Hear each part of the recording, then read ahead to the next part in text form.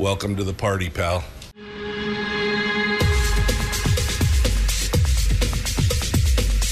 The Michael Dukes Show. The greed and the entitlement is astounding to me. What more could you want from a low-budget radio program? This is a dumpster fire. That was just BS. It is time to get a new perspective. We know just what you need, and we've got just the cure. Open wide and prepare for a steaming hot cup of freedom. I just don't fathom it. The Michael Dukes Show, streaming live across the world. Oh, yes, my friends. Good morning. Live around the world on the interwebs at MichaelDukesShow.com and across the state of Alaska on this, your favorite radio station and or FM translator. It's hump day, middle of the week. What a good day. What a great... I mean, it's an okay day. It's all right. It's winter. What are you going to do? Good morning, my friends. How are you on this beautiful Wednesday morning? Are you ready to dive into all the good stuff that's going on around the state of Alaska? No, I don't have a lot of good news, but I'm going to tell you about it anyway. I'm going to tell you about all the news, whether you like it or not, because that's what we do each and every day here on the program. We kind of go over the latest and greatest, the big hits, so to speak, on what's happening around the country and around the world, mostly around what's happening here in the state of Alaska. But every now and then we sneak in another story for what's happening across the country and everything else. So good morning and howdy. Let's take a look at that. Got it all scored away. Let's take a look at what is going on in your world. What are you doing?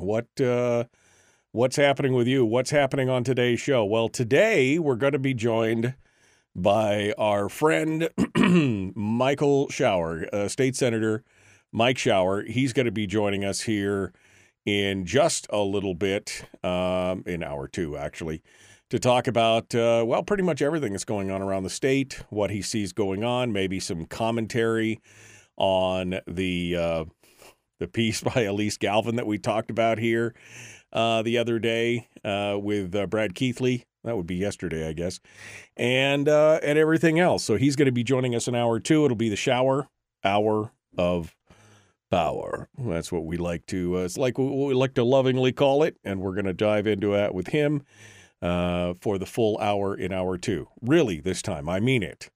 He's going to show up this time. He got called off to work last week. So we'll see what comes out of this today with Mike Shower in hour two. In hour one, we're going to be going over, some of the headlines from around the state, some of the things that are happening, but we're going to focus a lot in hour one on the outcomes of the elections in the Matsu borough, where they have aligned those official elections with the second Tuesday in November deal, where most if not all of the major elections across the state and really across the country take place. And so we're going to get some insight into what's going on in what is ostensibly one of the reddest areas in the state. And there's some good news and there's some good news and there's some bad news. I'm just gonna throw that out there. There's some good news and some bad news. We'll get to that here in just a second. Before we do that, I want to give you a slight tease for tomorrow on the program. Tomorrow, I'm trying not to fanboy here. All right, I'm trying not to get too excited. Tomorrow on the program, we're going to be joined in hour two by author Mark Tufo, who there may be some Michael Talbot fans out there. Michael Talbot is a character that Mark Tufo has written in a variety of different books, including Indian Hills and Whisperer series, the Fallout series, the zombie, the lichens, the vampires. I got to tell you, I'm pretty excited about it because it is one of my favorite. He's one of my favorite authors. And I just on a whim reached out through a link that I found on a Facebook page, and lo and behold, Mark said, sure, I'd love to come on, which is just shocking to me, but I'm super excited about it. And so this is really for me. I mean, you guys are along for the ride. If you enjoy a good,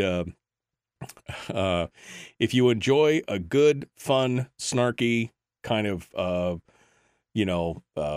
snappy dialogue type book, you will enjoy what Mark has to offer. And we're going to talk with him tomorrow about his travails, his path into becoming an author. We're going to talk to him about his books and why he wanted to, why the genesis of it and everything else. And it's going to be a lot of fun. But like I said, it's mostly for me. I hope you guys enjoy the ride because I'm doing it. I'm super excited about this. I love to see creative people. I love to see them overcome. I know a little bit of Mark's story, and I am excited to hear about people overcoming and discovering and succeeding at something that is, ostensibly very difficult. Becoming a professional writer is not the easiest thing in the world, and so we're gonna talk about that tomorrow in hour 2 of the program. Author Mark Tufo will be joining us. So it's awesome. It's going to be good. All right. So today, I guess we start with the election news and results and things like that. And like I said, I've got some good news and I've got some bad news. So, which do you want first? Which do you want? I'm just asking. Which one do you want first? You want the good news or the bad news? What kind of people? That tells me a lot about what kind of people you are if you decide whether you want the good news or the bad news first. I'm kind of a bad news kind of guy first. Like, just give it to me so I have something to soothe my savage soul with after you beat me to death with the bad news. Tell me what the good news is. So that's where I'm going to start. All right. And so here is the bad news. In ostensibly, again, the reddest district in the state, the most conservative, the bastion of conservatism in this. I mean, Matsu and Kenai, but Matsu is really kind of that's where all the knuckle draggers live, knuckle dragging troglodytes that we are, the conservatives in the state of Alaska. That's where we live. So here's the bad news. 93,429 registered voters in the Matsu. Right? Almost 94,000 people registered to vote in the Matsu. Yesterday's turnout, 8,904 people voted. Meaning our final vote tally last night on the direction of the Matsu borough, the Matsu school board, and where the schooling in the district is, and spending millions of dollars on bond propositions, 9.53% voter turnout. I knew it was not going to be good last night when I was on my way home. And this is at, it's like 6 o'clock at night, okay? It's like 10 to 6. I finally pull into the polling place. I'm tired. It's been a long day, right? I mean, I started 14 hours earlier. I'm about done, And I walk in, and first of all, I wasn't even sure, is this my polling place? Because I didn't see hardly any signs. Oh, I finally see one sandwich board. There's like one car in the parking lot. I walk in, and there's one person ahead of me at the thing, and there's one person in all the voting booths. So there's like 3 voters that are there. We're outnumbered by election workers. This is at 6 o'clock at night, right? 10 to 6, something like that. And I give my ID, and the gal's searching through the pages, and she's like, "Oh, yep, here you are." Oh, she goes, "Oh, look, you get your own page all to yourself." And here's my name at the top of the page, with because, they split my family between 2 pages. Oh, here's my name at the top of the page. I am the only person that has signed between, because it's like a bound document. So I've got 2 pages worth of voters, and I'm the only one that's signed. I'm the only person on 2 pages of voter that has signed. And I said, oh, been a great turnout, huh? She goes, well, it's getting better now. Of course it is. Thank you. 9.53% voter turnout in what is ostensibly, or, I keep using that word,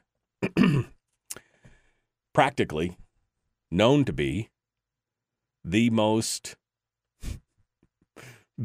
conservative area in the state. And, that's the bad news. Okay, so that's the bad. There's good news. And I know somebody already see it. I see Melody in the chat room says, but it looks like conservatives are keeping their districts. Okay, that's good. It did show that of the 9.53%, of the almost just under 10% of people that got out and voted, it looks like we did okay as far as fighting back against all the outside influence and the outside money. We didn't go the way of Fairbanks. We would, I see what's going on. But at the same time, I'm starting to ask questions like, what if this had been, what if there had been more of a concerted effort by the special interest to get out there? I'm just thinking 10%. You can't even break the double-digit mark on the electorate, on the, for the voting turnout. That's, I just feel like sometimes, again, I feel like I'm on this program sometimes shouting into the void, just like, that nobody is really listening. There were some highlights here in highlights and lowlights in various turnouts throughout the communities, where places like Big Lake, 15% voter turnout out at Big Lake. Good for you guys. 11.5% at Kings Lake, 11% in the Seward Meridian area, 11.33 in Selden. Great stuff. Snowshoe area had almost 11% as well. And then we get down to Wasilla Lake, a 3% voter 3.72% voter turnout. So sitting at 4.7% voter turnout. Trapper Creek, 3.1% voter turnout. East Schrock, 3.4%. Oh, come on, people. Come on. Why would you do that? An area of almost 2,000 people and 90 people come out and vote. Why? Is it you just not paying attention anymore? Because remember, government is what happens to you when you're not paying attention. Is this what you want? All right, so that's the bad news. I don't want to be too dauber down today. So we're going to talk about the good news on the other side. But again, I'm 9.53%. There's something wrong there. Who's the poet that said this is how the world ends, not with a bang, but with a whimper? I get that feeling sometimes. We just kind of fade away. All right. We'll be back in just a moment. The Michael Duke Show. Common sense, liberty-based, free-thinking radio.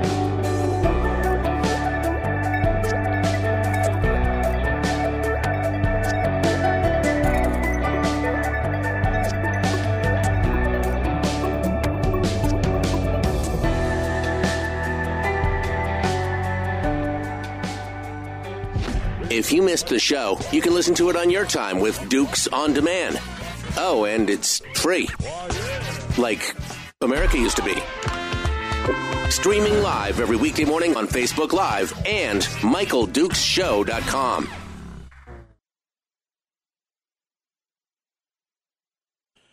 Okay. Welcome back to the program. There you go. Let's do this thing.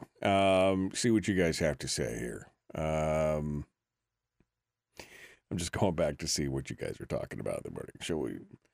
Good morning, says Brian. Shall we fill the moat and prepare to repel barbarians or rebel barbarians? Rebel barbarians. Yeah, we should probably. Good morning. Good morning. Good morning. My dad. Good morning, Dad. Love you.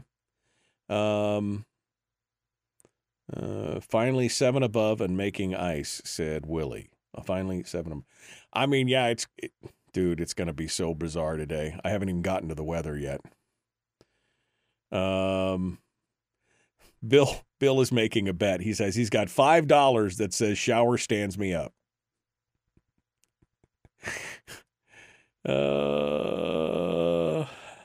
All right. Anthony says, oh, that's actually good news. Anthony says, you want some news? Today I discovered making a tube of those Southern-style buttermilk biscuits and giving them a hearty dose of everything bagel seasoning prior to baking yields something heavenly for breakfast. I got to tell you that everything bagel seasoning is pretty amazing stuff. You can get it at Costco. I don't know if it's just called everything bagel seasoning. And I sprinkle it on, toast, avocado on toast. You smash up avocado with a little salt and pepper and then put it on buttered toast. And then sprinkle it with the everything bagel seasoning. Oh, man, it's so good. And then Rick says, stop talking about food. That's not fair. Okay.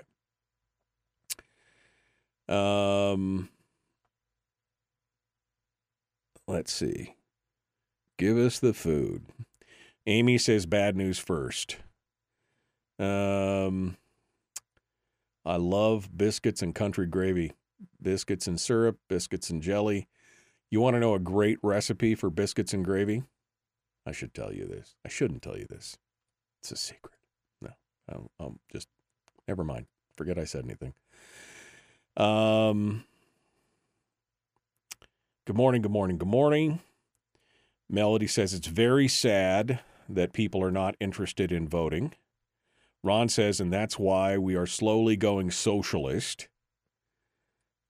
Brian said, my neighbor, who does the absentee most of the time, sent me a text that says, where the hell is everyone?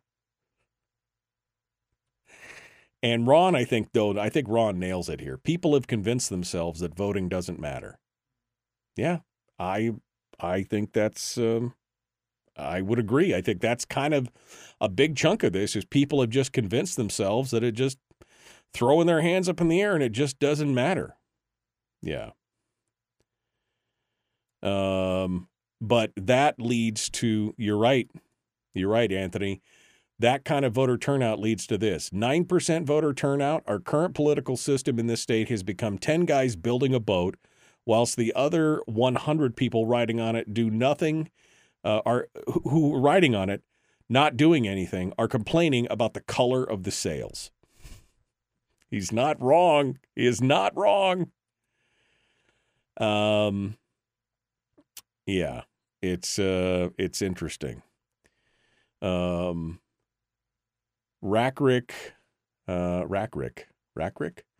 Worse, those that didn't vote complain the loudest that their voices aren't being heard or complain about policies being passed. I've got to be honest with you, Rick. I've been saying this for a while. I said that the first thing that, usually when I answer phone calls, it's who are you, where are you calling from? Now I'm going to ask, who are you, where are you calling from, and did you vote in the last election? I just want to know. All right. Cough it up. What is the secret? Oh, they want the biscuits recipe. It's not a recipe for biscuits. It's the gravy side. That's what gets you. It's the gravy side. Gravy sausage.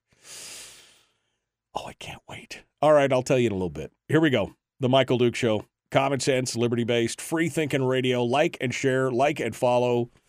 Do all the stuff, the YouTube-y things and everything else. Here we go with the good news in the Matsu Borough Assembly. Maybe.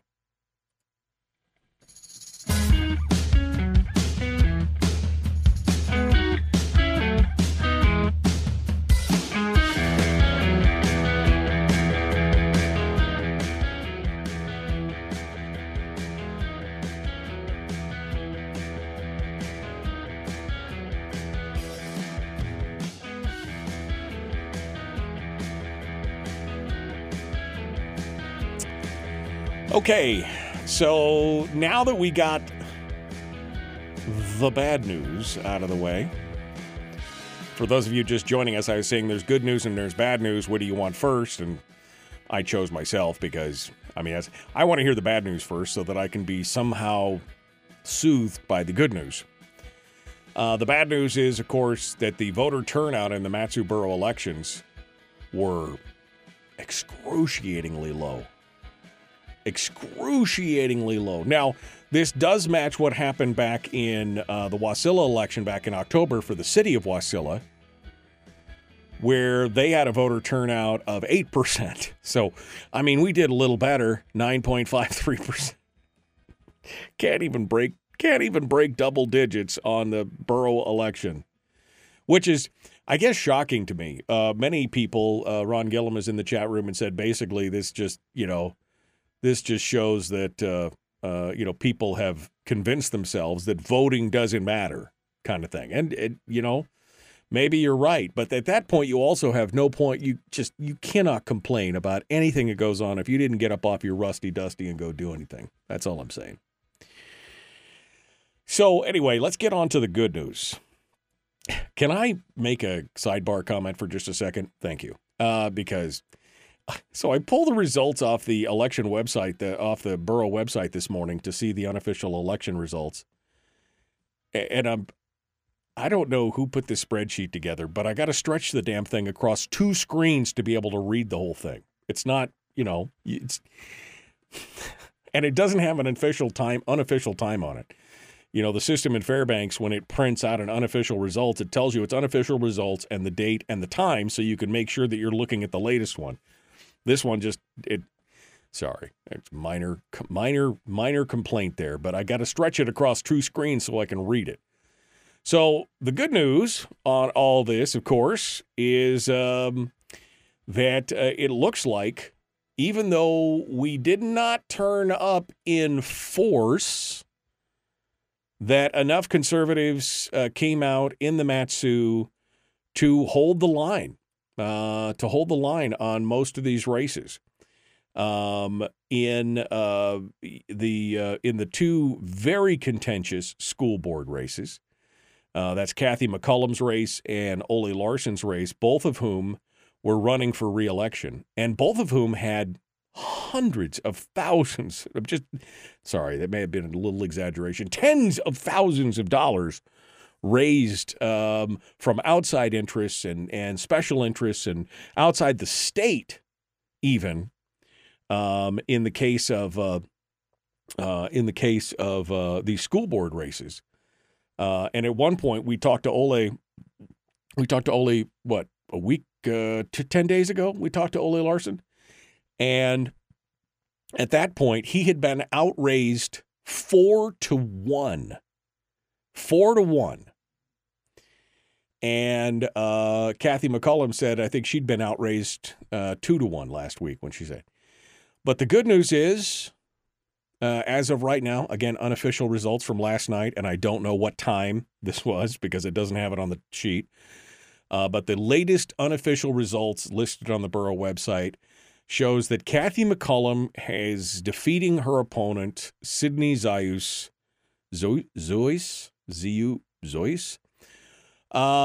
is defeating Sydney almost 2-1.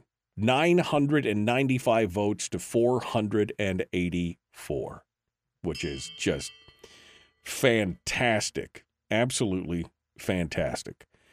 Ole Larson, the incumbent, again, is fighting against Diane Scheib. Now, she made some headlines, not headlines, but she made some waves in the community because she was going around and telling people that she was the conservative choice for the school board. And, the conservative, this is a woman who was the past president of the Matsu School, the MSEA, the NEA, local chapter of the NEA in the Matsu, MSEA.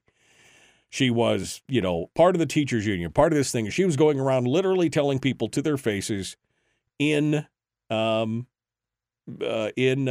Matsu, telling them she was the conservative choice, with Margot Bellamy contributing to her, being one of her top contributors. And Pat Chesbrough, the Democratic Senate candidate, running her campaign or being her treasurer or whatever. And so, and getting a lot of outside help. Again, outraising Ole Larson 4-1.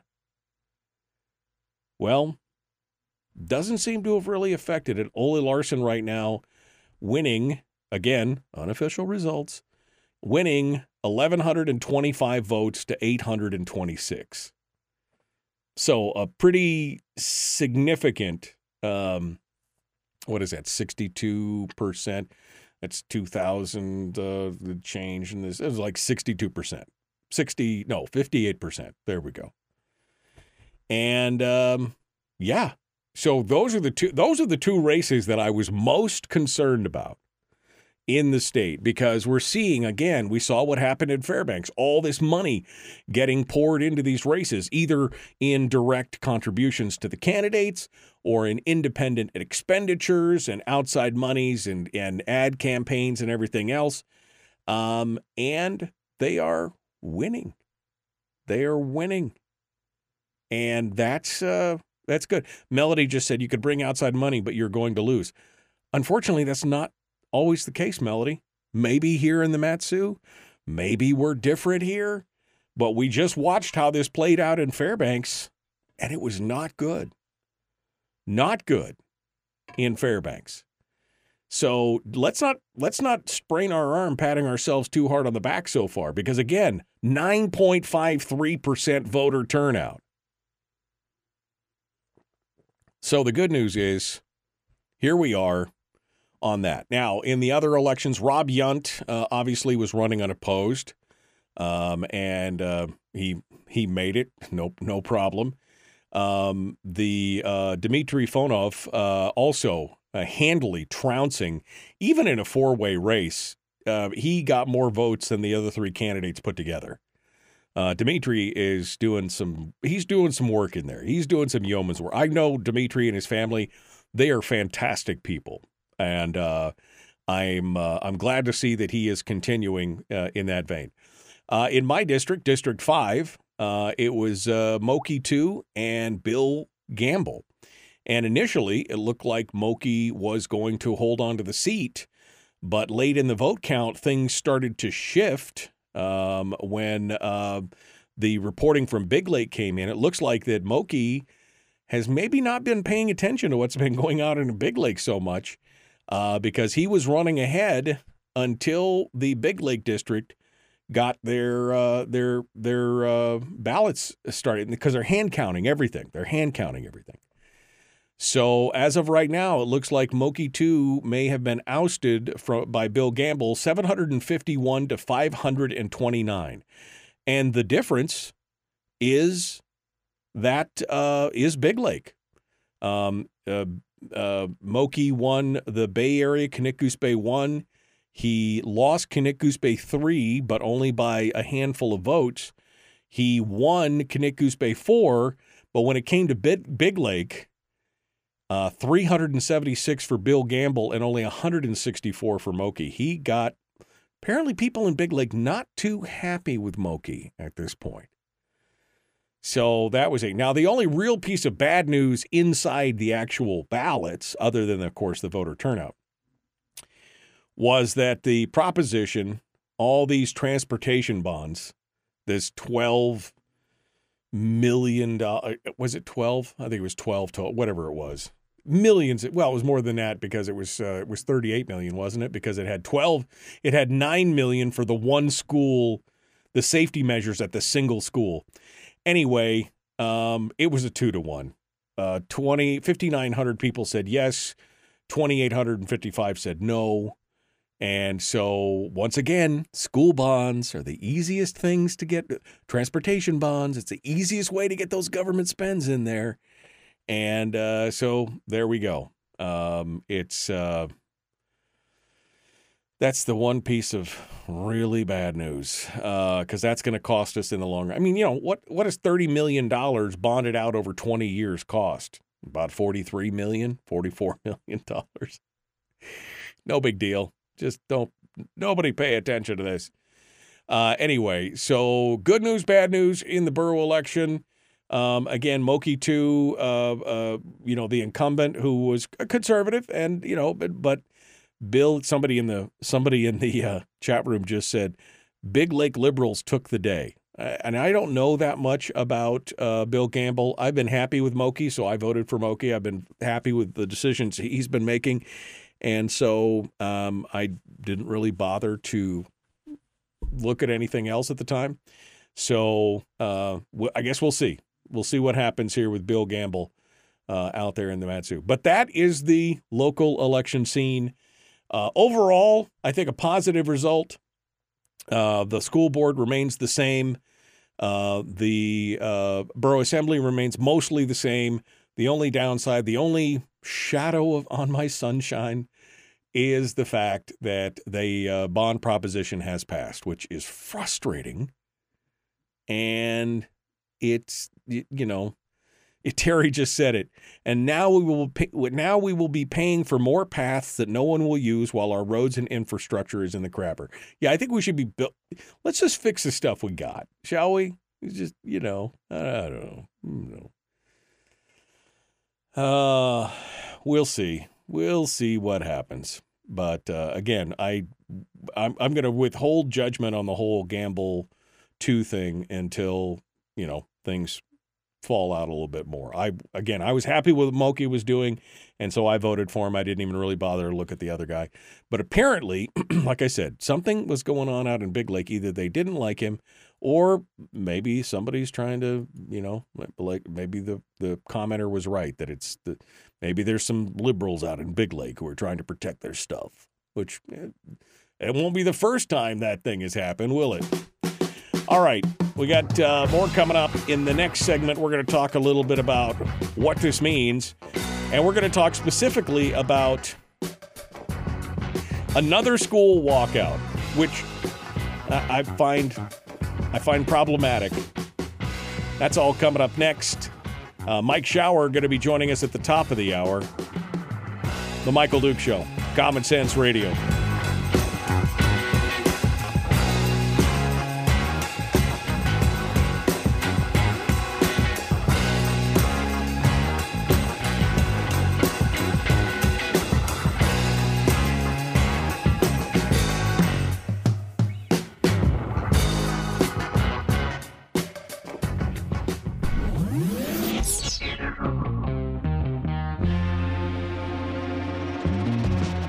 Running on 100% pure beard power. Oh, also some coffee. We dip our beard in coffee. Ha, nice beard. The Michael Duke Show.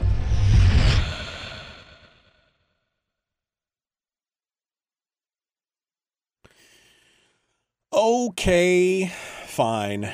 Let me get to the chat room here, and let's see what's going on. All right.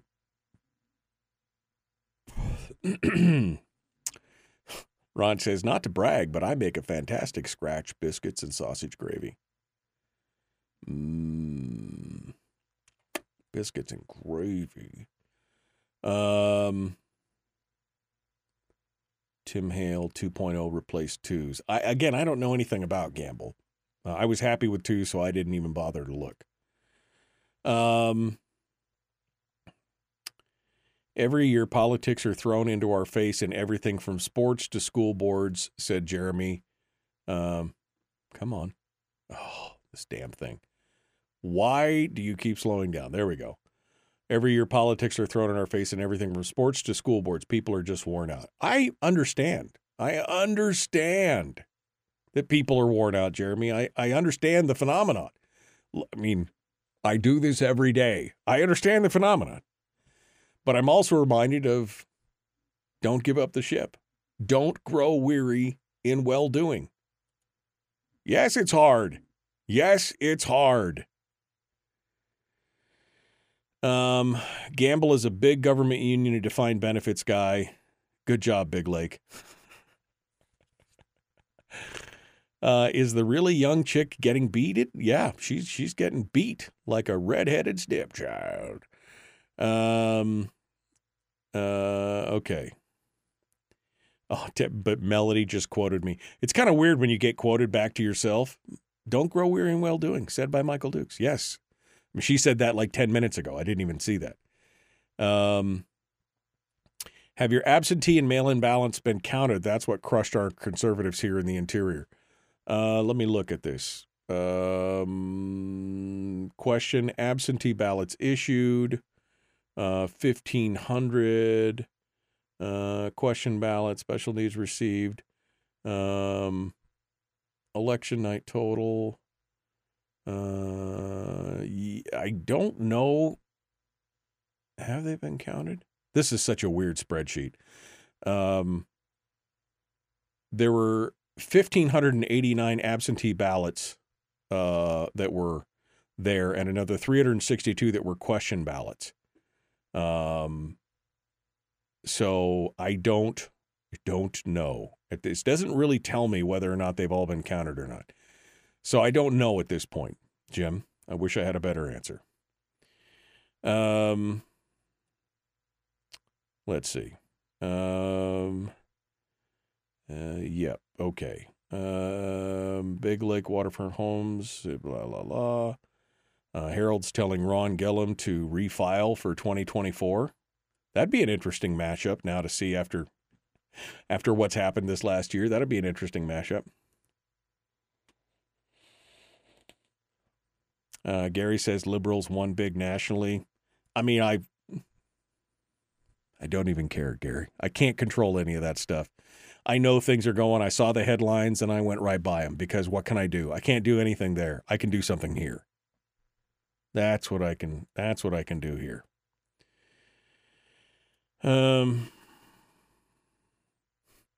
My school had oh my gosh, this is Denise. This is so precious. I'm going to star this comment because I'm going to mention it later. My school had a walkout once. My mom told me if I participated in adult decisions, I was free to go adult on my own.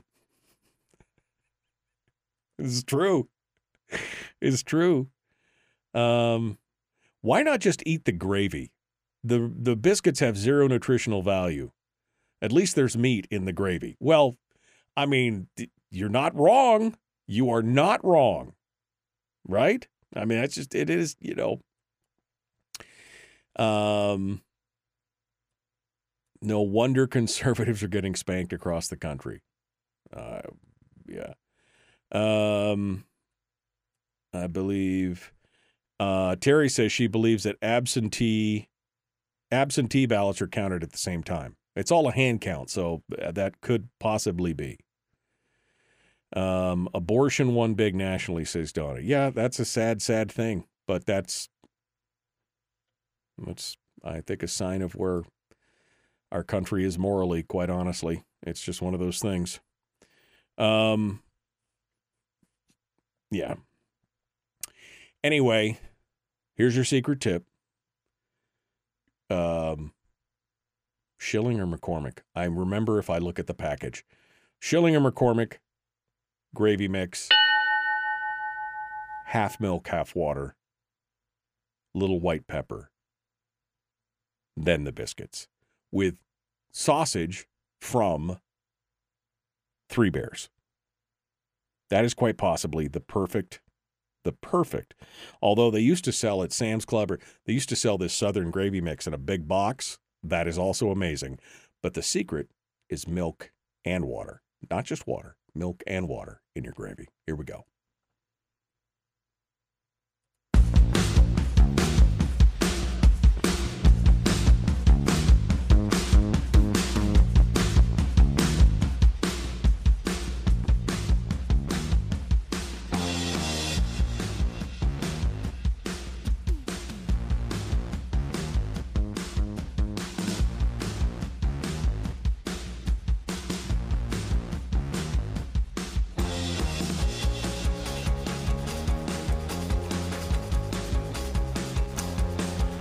Okay, my friends, welcome back.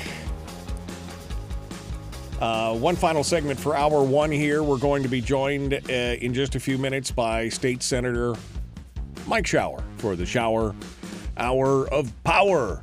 Right now, we're taking a look at, we've been going over election results in the Matsu for their big Matsu election. Again, mostly good news. I mean, the turnout, horrific. Horrific. Sorry, didn't mean to pause right there. But horrible. It was a horrible turnout. There was good news, even though the turnout was low, which surprisingly, normally a low turnout means that special interests are going to, and there was a lot of special interest in this election. There's been a lot of pushing from the educational industrial complex. That's the education industry, right? The special interests, the teachers unions, and everybody else. There was a lot of money thrown into this race. And generally speaking, a low voter turnout means that the special interests can rule the day because they control a larger slice. But just didn't work out that way, interestingly enough. But that doesn't mean that they're not having an impact.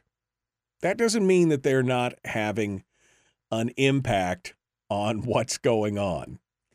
Because yesterday, students at middle and high schools, how old is a middle school student? That's 7th and 8th grade, right? 7th, it used to be called junior high school. Now it's middle school.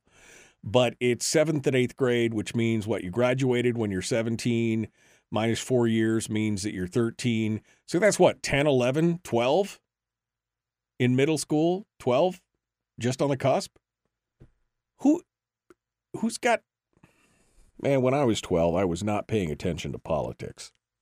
I was probably paying attention more to what my favorite Lego set was when I was 11 and 12, rather than politics and getting involved in some kind of political walkout. That's kind of spooky. Anyway, students at middle and high schools across the Matsu walked out of their first period classes Tuesday morning to protest what they say is a lack of student input regarding recent decisions by the Matsu School Board. Okay, so let me just break this down for a second. So you've got 13, 14, 15, 16-year-olds complaining that they have no input in their school boards and in what their schools are teaching because you don't know anything, okay?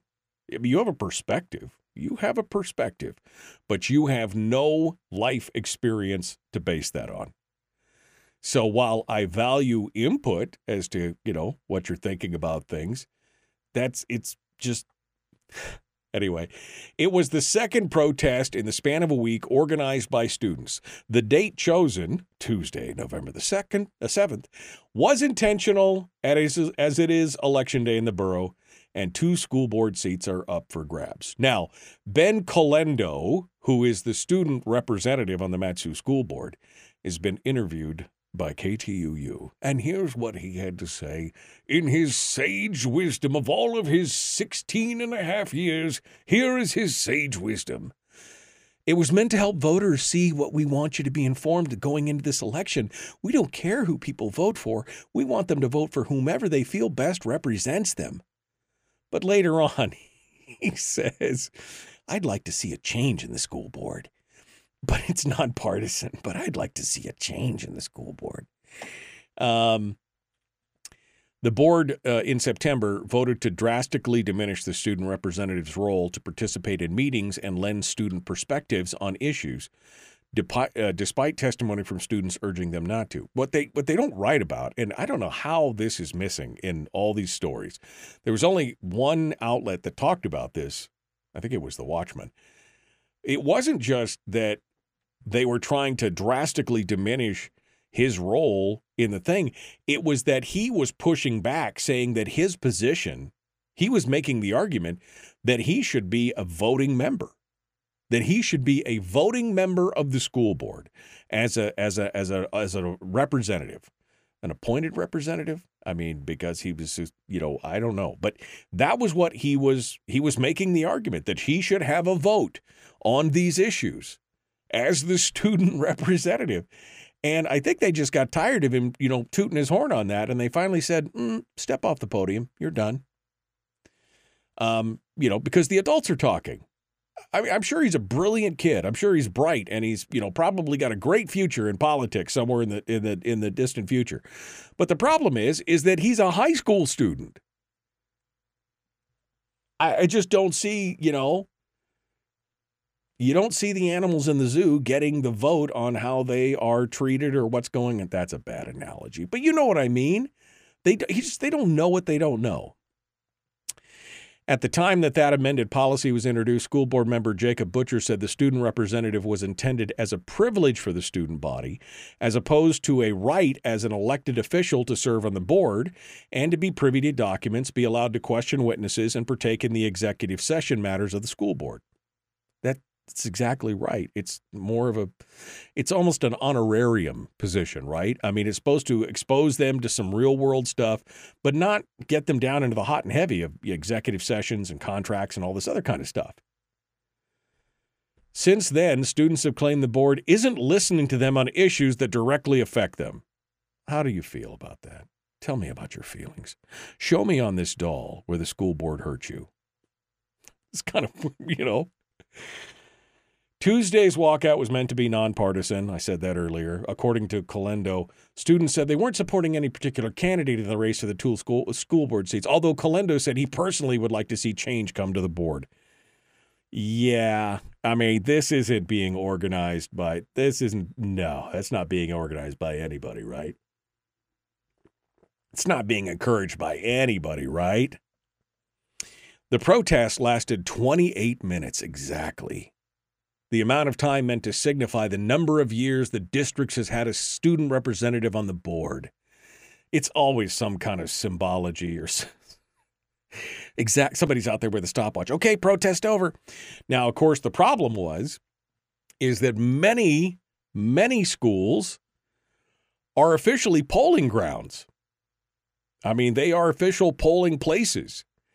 And there is a rule, state statute, that says you cannot electioneer within 200 feet of a polling place. And electioneering includes talking about the issues, including the things like school board. So school officials had asked students to take protests off of school grounds, which were being used for polling locations for Tuesday's local elections. That included Colony High, Reddington Junior Senior, Matsu Career Tech High School, and where Calendo is a senior.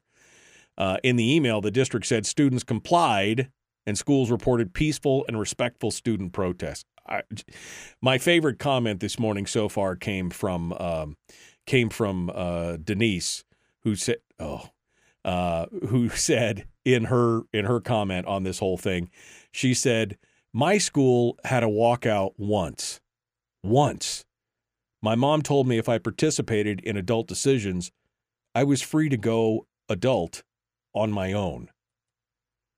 But see, that's a whole different thing now. These people are so proud that their kid is so out. Oh, he's so engaged and he can't go get a tattoo, buy cigarettes or alcohol, buy a gun, do any other kind of adult decision. But all of a sudden you're like, oh, he needs to be able to put his hand on the tiller of where the schools are going.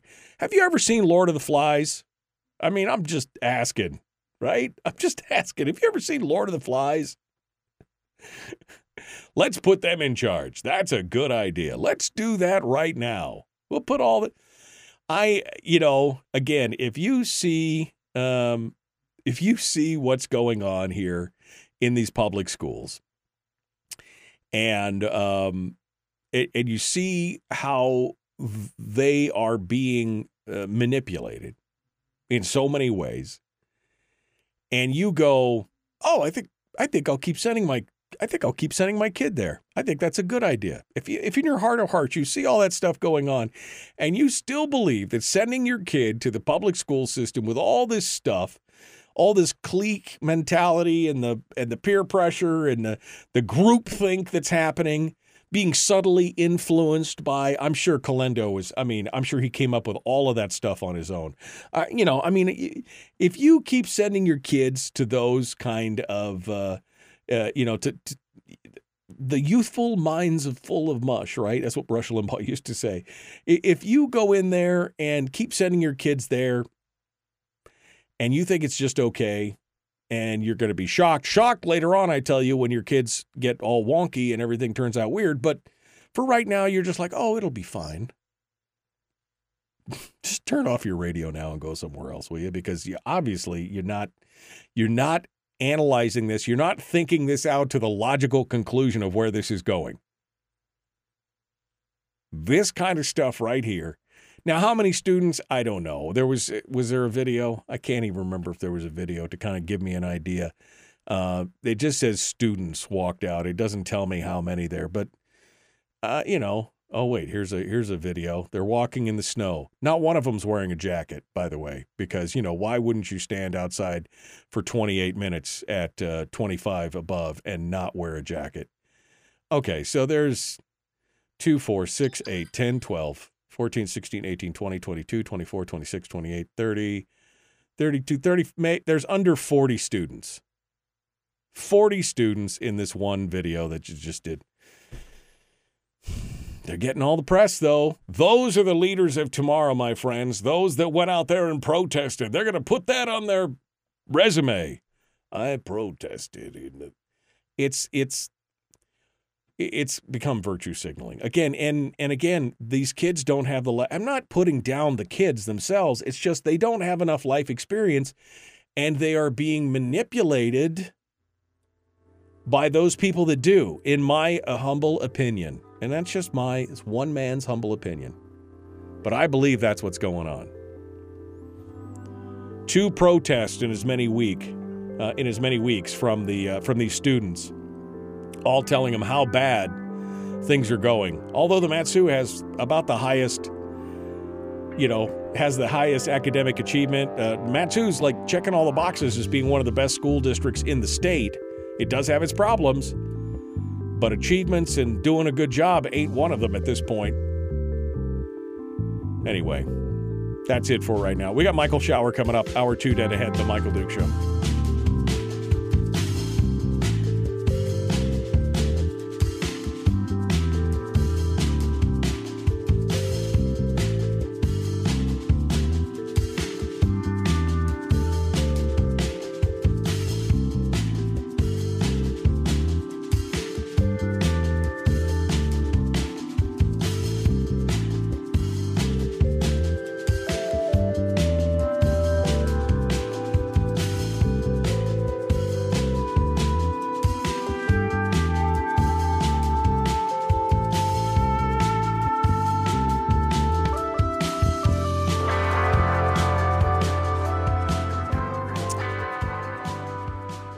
Okay.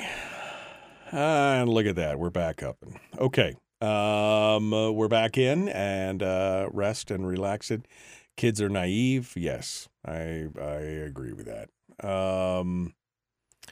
This generation of soybean and anxiety-ridden children being fed ideology and politics for birth will single-handedly burn this country to the ground. It's true. I mean, that's a thing. Here it comes, says Harold. Homeschool is the answer. Well, it's one of the answers. It's not the only answer by any strange stretch of the imagination. But it is one of the big answers, in my opinion. Wonder how many of those are the spawns of big education employees, says Brian. That's a good question. And, that would be terribly, terribly sad. That would be terribly, terribly sad that some parent would utilize their child as a pawn in a larger political scheme like that. That would be horrible.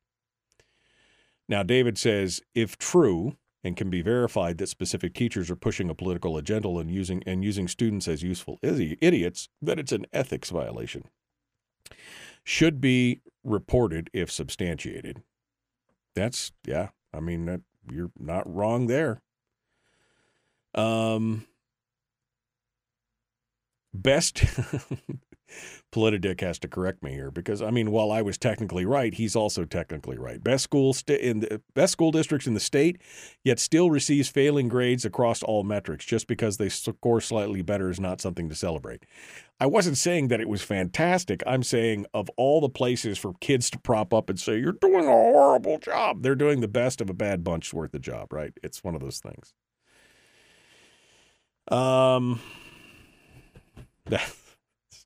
It's insane.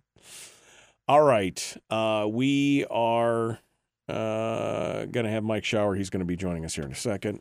I'm assuming it's via video. Let me go over here. Vidya. Link in email. Okay.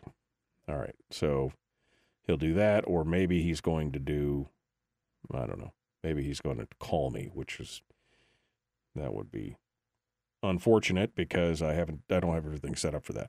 All right. So we're going to get back into that here in just a second. Coming up on tomorrow's program, again, for those of you just joining us, author Mark Tufo. I'm so excited about this.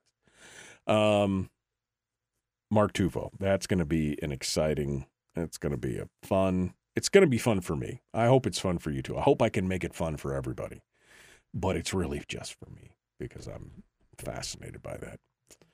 Angie says, like when they bring 40 kids to the Capitol during session, talking about using their kids as political props. Yeah, exactly. I mean, I just can't think of anything that is just,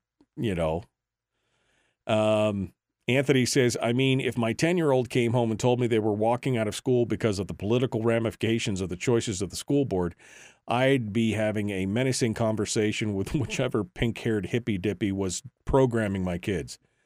That's exactly it. I mean, I guess my question is, where are they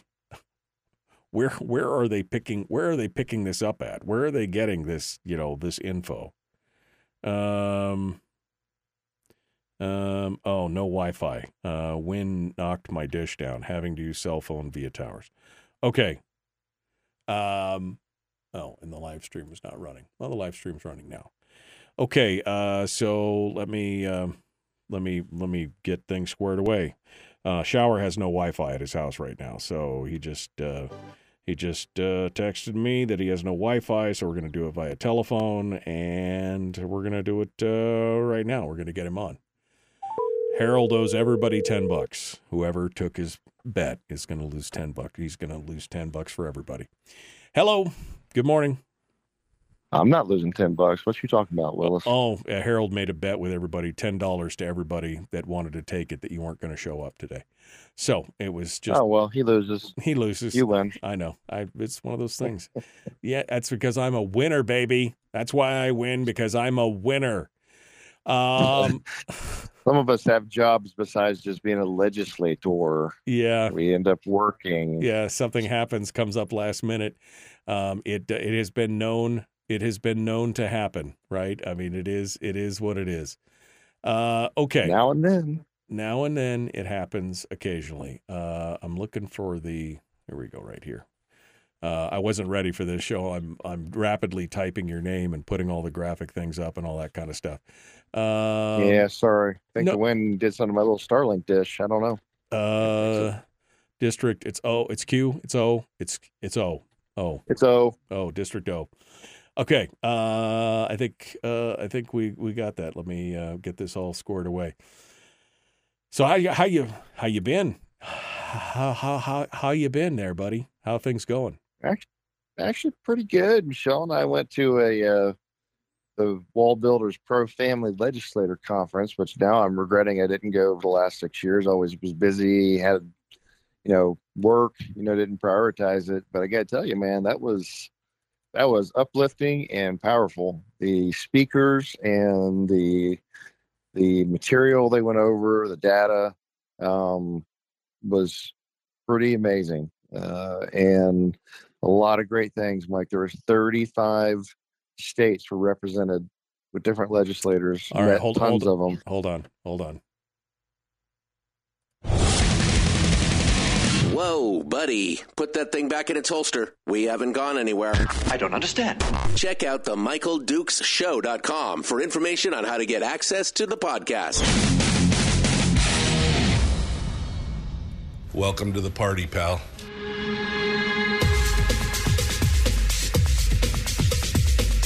The Michael Dukes Show. The greed and the entitlement is astounding to me. What more could you want from a low-budget radio program? This is a dumpster fire. That was just BS. It is time to get a new perspective. We know just what you need, and we've got just the cure. Open wide and prepare for a steaming hot cup of freedom. I just don't fathom it. The Michael Dukes Show, streaming live across the world. Hello, live around the world on the internet at michaeldukeshow.com and across the state of Alaska on this, your favorite radio station and or FM translator. Good morning and welcome to the Wednesday edition of the Michael Dukes Show. Hump Day, it is hour 2, which means we're joined by State Senator Mike Shower, who I'm going to bring on here in just a second. Big announcement from me, though, for tomorrow. Joining me on the program will be one of my favorite authors, Mark Tufo, will be joining me in hour 2. Now, this may not be your cup of tea. I mean, he's a writer who's written a variety of books, sci-fi, fantasy, all different kinds of stuff, but just his voice, his tone, the way he writes, it is escapism at its best. It's not Wuthering Heights or anything like that. It's not going to, win any kind of Nobel Prize or I guess book prize, whatever, the Pulitzer. But it's amazing stuff, and I really enjoy it, and I've been looking forward to this, talking to him. So Mark Tufo will be joining us tomorrow in hour 2 on the program, and working on Dr. John Lott to be with us on Friday to talk about the latest Supreme Court case and more. Hoping to have that happen on Friday as well. But it's Wednesday. Mike Shower's here with us, and so let's just get it on. Let's get going, shall we? For the Shower Hour of Power, State Senator Mike Shower joins us this morning. Good morning, my friend. How are you? Sorry to so rudely interrupt you, but we were hitting the top of the hour. Good morning. That's kind of funny. I understand you're $10 richer. I am $10 richer. There was a bet going around that you wouldn't show up. I don't see him paying out, but that's how it is. It's all talk. It's no walk. Let's get started. First and foremost, you were just telling us before we so rudely interrupted you with returning to the radio that you went outside and attended some conferences and got some good information. So tell us what you've been up to, because we haven't talked to you in a while. So tell us what's going on. Yeah. Unfortunately, I missed the last 2. Tried, but my other job required me to be there. So missed them at the last minute. But anyways, so yeah, Michelle and I, there's a group called Wall Builders. We've been listening to their podcast and reading some of their stuff for many years. Get invited every year to go to this pro-family legislator conference down in Texas. And Michelle's really wanted to go, and I have as well. And so this year I just kind of made it a priority. I'm like, we really need to go check this out. I don't do a lot of the conferences, Mike. A lot of legislators, elected officials, they go to every single conference. They go here and there and, whatever, which is fine. Sometimes it's really good, but sometimes I think a lot of it's almost like the old senator, former senator told me once. He's like, yeah, back in the day, the Senate in Alaska, he's like, there was so much money. He's like, the Senate worked nobody said the House worked and the Senate traveled. These junkets and wanting to go do things and take advantage of it, So I don't do many of them and spend money because often I feel like, well, I don't know, it just doesn't seem right to do too many of them. But there are some good ones. And I think once in a while, if there's value added, then they're probably worth it. This one, I got to tell you, was amazing. And it is the first thing I've ever done. First conference, traveled anywhere, done anything in the legislative side. And it was amazing. The speakers were national level. There were legislators from 35 different states, met a ton of them, had just a ream of information on bills and legislation that is passing, that is in the works right now, that is being considered. I mean, they just give out tons of information on things that are happening around the country, a lot of historical data. I even got invited to speak for like 2 or 3 minutes. I wasn't anywhere on the agenda, but we had so many questions, Mike, about rank choice voting, because, they kind of say, hey, there's people from Alaska, and somehow the word gets around. And as we're talking to them, and then we had about a dozen different legislators come up and sit with us at the table, as you kind of wander around during breakfast and lunch and ask us about it. So I got up and gave kind of a very brief, here's what's going on, here's the basics. And a couple people asked questions, put them up, but it was, like I said, it was very powerful. It was really powerful to connect with a lot of very good legislators from other states. It was really powerful to hear some of the states and the amazing things they are doing. A lot of the legislatures are much more conservative or red from a lot of the states. You start talking like, Idaho and Texas and Oklahoma and even Iowa, and some things happening and the Dakotas. I mean, it was some really cool stuff. And so I got to tell you, man, I kind of came away from that pretty energized, because you kind of get beat down in Alaska. It's like, hey, you guys are conservative, aren't you? Like, not really. Purple at best. And I explained a lot about how, if this was really interesting, I could tell them, well, I didn't talk too much about the binding rule, because then it's get a long conversation and people just scratch their like, what's that? That's stupid. I'm like, I know, but it's Alaska. But how many Republicans, when I told people, I'd say, well, I'm in a majority or a minority of 3. They're like, oh, well, you guys have that many Democrats? I said, no, there's a majority of Republicans in the Senate. What? Oh yeah, yeah. There's a majority of Republicans, but I'm under. Well, what's the deal? And I explained to them, and they're like, "That's freaking." Again, you hear all the what? No, really?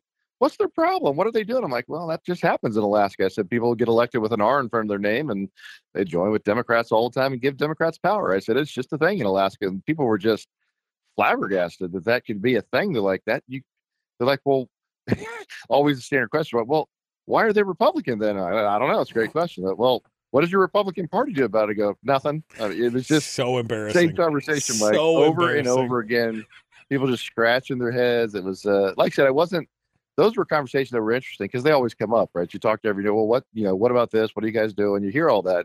So a lot of people are just walking away, scratching their head, looking at Alaska. You guys are nuts. I'm like, I know. But the speakers, like I said, the information, the kind of the uplifting spirit, if you will, to see the things that are happening was worth it. And I think I needed that. I think Michelle and I both did, because it was very to know that you're not alone, right? To know that you're not alone. That's the thing. And what is wall builders? I've heard the phrase, and I've heard about what is the premise of it exactly. Give me the breakdown. They are a couple guys. One of them's a former Texas legislator. Another guy does a lot of historical work. One's a PhD level guy. They started a podcast many years ago, and this organization, if you will, and they're mostly about historical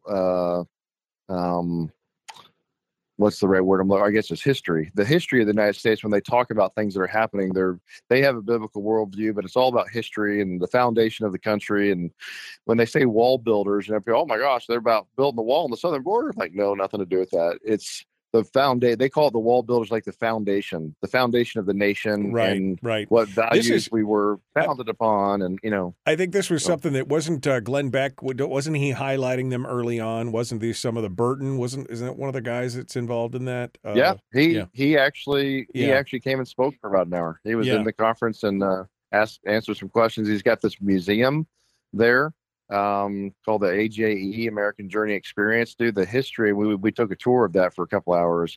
I mean, Mike, they've got original documents from, parts of the Declaration of Independence, the Bill of Rights. They've got stuff that goes, just all these different things, like muskets from the Revolutionary War and pistols. They've got George Washington's, a set of his reading glasses and the first compass he used, and maps, and it's just that you're walking through this thing and all this history. These are real documents. So they let you hold them. Of course, they're in plastic to cover them, but you're looking at the writings. They have complete sets of writings, like original from George Washington and Benjamin Franklin and Thomas Jefferson. And so you're going through the history. And the one guy that was giving us the tour, he was a Black American, and he was talking a lot about the 1619 Project. He goes, they're so wrong. Everything Oh, they yeah. say is wrong. And, and as he's going through it, and let me tell you why. He's like, I used to be an angry guy, and he's like, then I said, he said, these 4 documents, and he's looking at them, and they're on the wall, and you can go up and look at them and read them.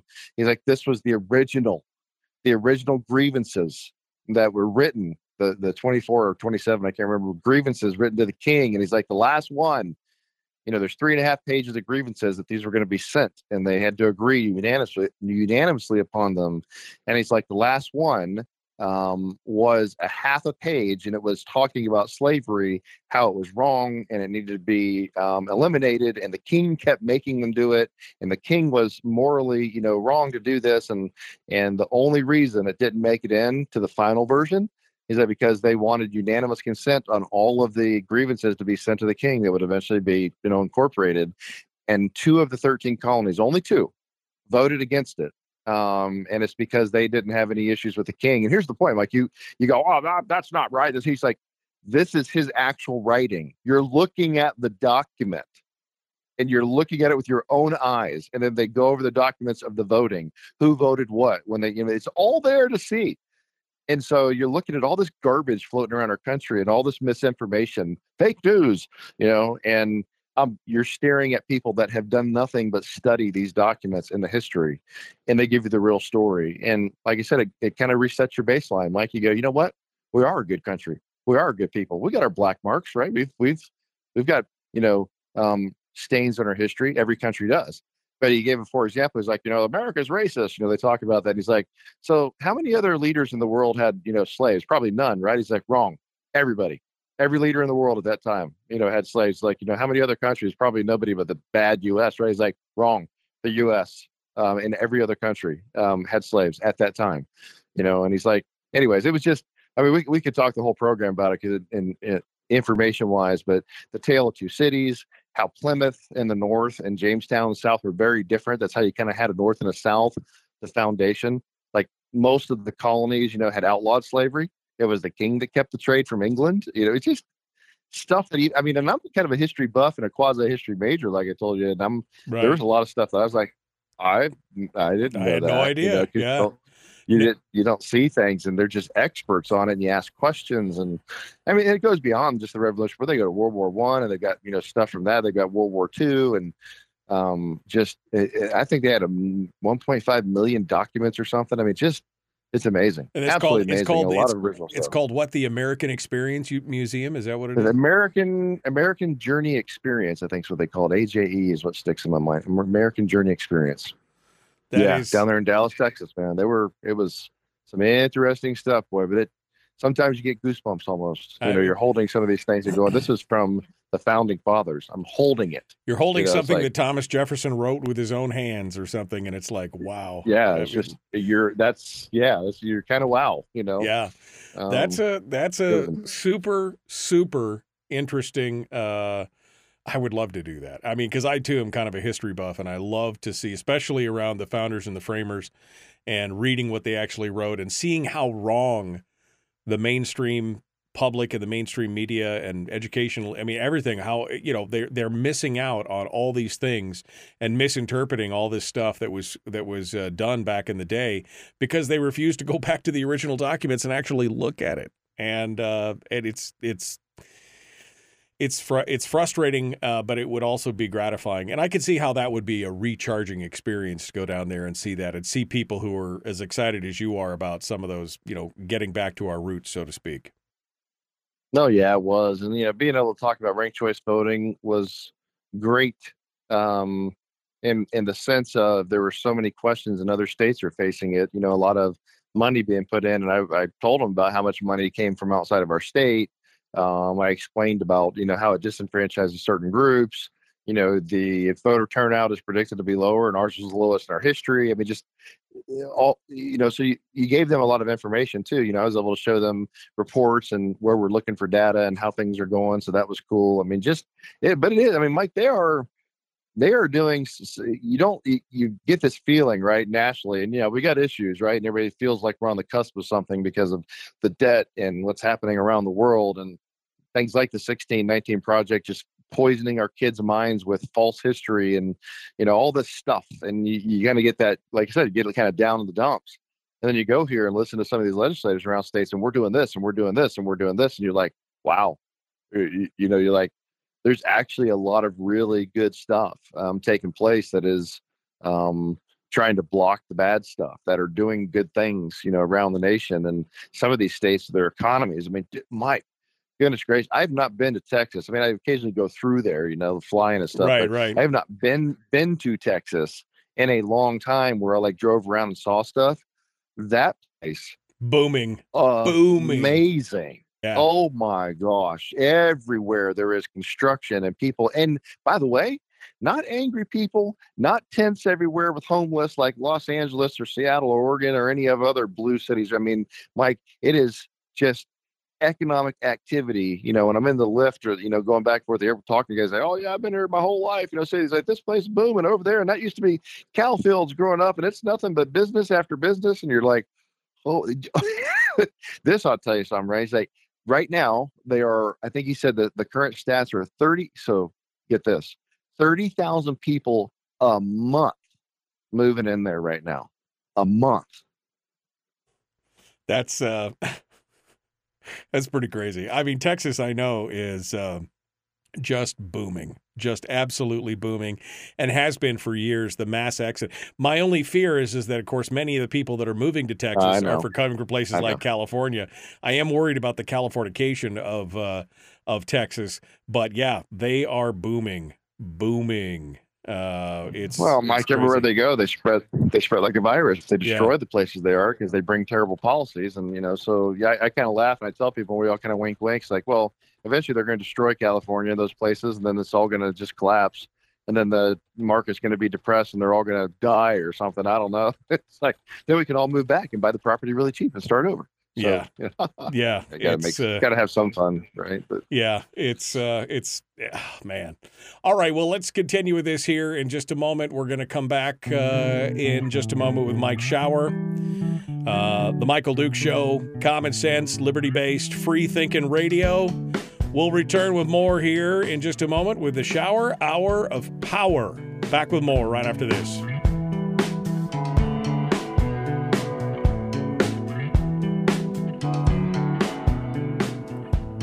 We're broadcasting live through a series of tubes. Allowing all of these entities to provide streaming stuff going on the internet. Well, it's kind of hard to explain. Sorry. Streaming live every weekday morning on Facebook Live and MichaelDukesShow.com.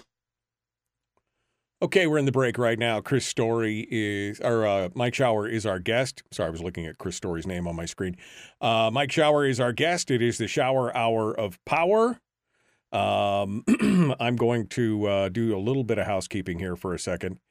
Harold, I don't care if you beat on me. I don't care if you beat on Mike or any of the guests. We're public figures. We do it, but you start calling names in the chat room, and I will block you. I put up with a lot of stuff. I've got no problem with the free speech, but when you start calling people names, and no, you can't get around it saying, oh, it was a question, it was blah, blah, blah, tell Robert to ease up on the vitriol, blah, blah. Look, you get to say stuff all the time. Vitriolic, nasty stuff about me, about the guests, about stuff in general, whatever. But when you start calling other people names, that's when I put the foot down. So this is your warning. If you do it again, I'll block you. That's it. I haven't blocked you, and I haven't done that in years, and you've been the resident troll. Okay? But no, it's not just a question. And to try and compare it to what Donald Trump was saying about Chris Christie, I don't like Trump. I've said that for many times. I don't know why you keep acting like somehow I'm a big Trumpian or something and I just would do anything and excuse anything. No. If Trump was on the program and calling people names, I would say no. All right? So, put up or shut up. Put up your big boy pants and act like an adult, or looking for excuses to block the opposition is always held in high regard. Dude, yeah. Well, just keep it up, buddy. Just keep it up. If you want to just, you get to tell Robert to retract his, shut up, Harold. Just shut your pie hole. I mean, should I go back and read what you've been saying about Mike and all this other stuff, his rhetoric or his suggestion or whatever else? Shut up. Seriously. If you keep it up, you will end up on the outs today. I'm just saying. Robert's suggestion was pretty extreme. Your suggestions get extreme all the time. I don't understand why you think this is okay. Why it's okay for you to do something, but when somebody else asks you a question that you may find offensive, all of a sudden you're all butthurt about it. Sorry. That's how it works. All right, housekeeping done. The final warning, fair warning on all this. All right, I'm just telling you right now, fair warning. It's a click away, Harold, is what I'm saying. So straighten up and fly right. I don't care if you beat up on me or Mike or whoever. Do not call names to other people in the chat room. I've chastised everybody in here for this once, not everybody, but several people, and they learned and said didn't do it. I don't care how mad you are, go walk away from the keyboard. It would not be for Shower, Harold. It would not be for what you said to Shower. It's for what you said to Robert. Jesus, you can't be this stupid. You're either being intentionally dense, or you're just trying to rile me up, which is working. I didn't call him a name. It was a question. When you tell somebody, are you stupid or were you just born stupid? Yeah. Again, fair warning. That's it.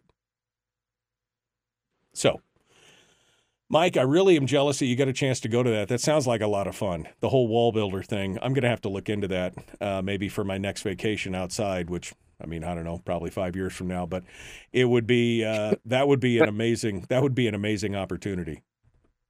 It really, really was, as opposed to dealing with some of the stuff you are. 'Cause I'm sitting here, I'm not laughing at you. I'm just laughing that I'm like, you're having to deal with this, right? And the comments and the vitriol and all the, the people that are so angry and say so many things on a keyboard, they would never say to your face. Yeah, if we were all in person. Yeah, I mean, if somebody said that to your face, it'd be like, you got a good dentist, buddy? Because you're about to meet him. Well, people are nicer, Mike. In person, they don't have the vitriol and the hatred that they display when they're behind the keyboard at home. Yeah, exactly. It's just that's a problem with our society. Right. They're much nicer in person. Let's get back to it here. We're 5 seconds out. I didn't mean to take up so much of the time with that, but it was necessary. Maybe for me. Yeah, it was necessary. All right, here we go. Jumping back in. The Michael Duke Show. Common sense, liberty-based, free-thinking radio. Like, share, follow. Let's do this thing. Public enema number one. Oh, wait, sorry. Enemy. Public enemy number one, which makes more sense. On the other hand, he's a little bit of a pain in the Michael Duke Show. Pain in the what? Trolls everywhere tremble in their boots as I step onto the stage. Good morning. Hello. How are you? Welcome back to the program. It is the Michael Duke Show. It's Wednesday. Mike Shower joins us for the Shower Hour of Power. Hello. How are you guys doing? Mike, we just went through the wall builder stuff. That's exciting. I love talking about the history and learning some of that stuff. I'm going to have to really look into this because it sounds like that would have been an amazing trip. That'd be an amazing trip to take with homeschooling parents if they were going to go outside and they happen to be in Texas. That sounds like that would be an amazing stop off for history lessons for their kids as they go through. Again, it's all free. It wasn't, they're not making money off this. They're doing this out of a passion, for their nation, and for their kids and their grandkids. I mean, that's why they do this. And it's amazing to watch the Bartons, because there's David Barton. He is a PhD historian. There's his son with them at 40 years old doing the same thing, coming up, following in his boots, that same thing, passion for their country. There was serious discussion, about the state of our country and what's happening. But, for me as a legislator and many of the folks that were there, because that was the majority of them, there's other people there too, not just legislators. That's the primary purpose of it, was the legislation. I've got about a dozen bills I'm considering. I already have one being drafted. because you walk away from it, people talk about, you can do this thing or that thing, or here's things that you can accomplish. And some of the other states were already doing some of this or have done it. And that's where I'm like, oh, I write that. Look at Michelle, write that one down. Like, oh, can I get a copy of that? I get a copy of that, from the legislator. I mean, that, Right. that was at the day, maybe the best part of the conference was walking away with these ideas of things that can accomplish certain things if we can get the bills passed. And it's always going to be a problem with our Senate, right, and our people. But we don't exactly have a red legislature. But they were just walking away with, a dozen different, stacks of paper, and a lot of them, Mike, were the bills. Like, it's not like, okay, well, I'll research that, figure it out. It's like, here's the bill we passed, or here's the bill we have in our body right now. And here's so the verb, and here's here's a draft of the verbiage, and here's what it entails, and here's what it does, and here's the unintended consequences, or what we discovered after we passed it, or here's what's. I mean, that is awesome. That is an awesome opportunity. Yeah, gold. It was really cool, and there's some awesome stuff. And there was, it's not like I've got to work all this sitting in my 3-person minority, but I'm going to hand some of this to people in the House. I'm going to look for some of these things were bipartisan. That we're not. Necessarily like a Republican, conservative, or Democrat, liberal thing. It was like some were like, yeah, we're passing this bill, or this one just passed. And it was like, and we got Democrat support, because it was an important thing. So it just, again, I go back to, you can tell that kind of maybe the excitement in my voice. It was really cool to see some things and hear that all hope is not lost. I mean. And many states are blocking a lot of stuff that's happening, like the central bank digital currency. A lot of them are passing stuff right now. And I admonish them of that too, not in a bad way, but when I have my little thing about ranked choice spending, like, look at you, those of you that have control of your state right now, 10 years ago, we had a majority of Republicans that generally stuck together, and we used to have a supermajority in both bodies. I said, if we were really thinking ahead, we would have done some things to prevent some of this stuff from happening, right, to our state. And we never did. And I said, while you have the power, use it, because the other side will, without question, because the ends justifies the means to them.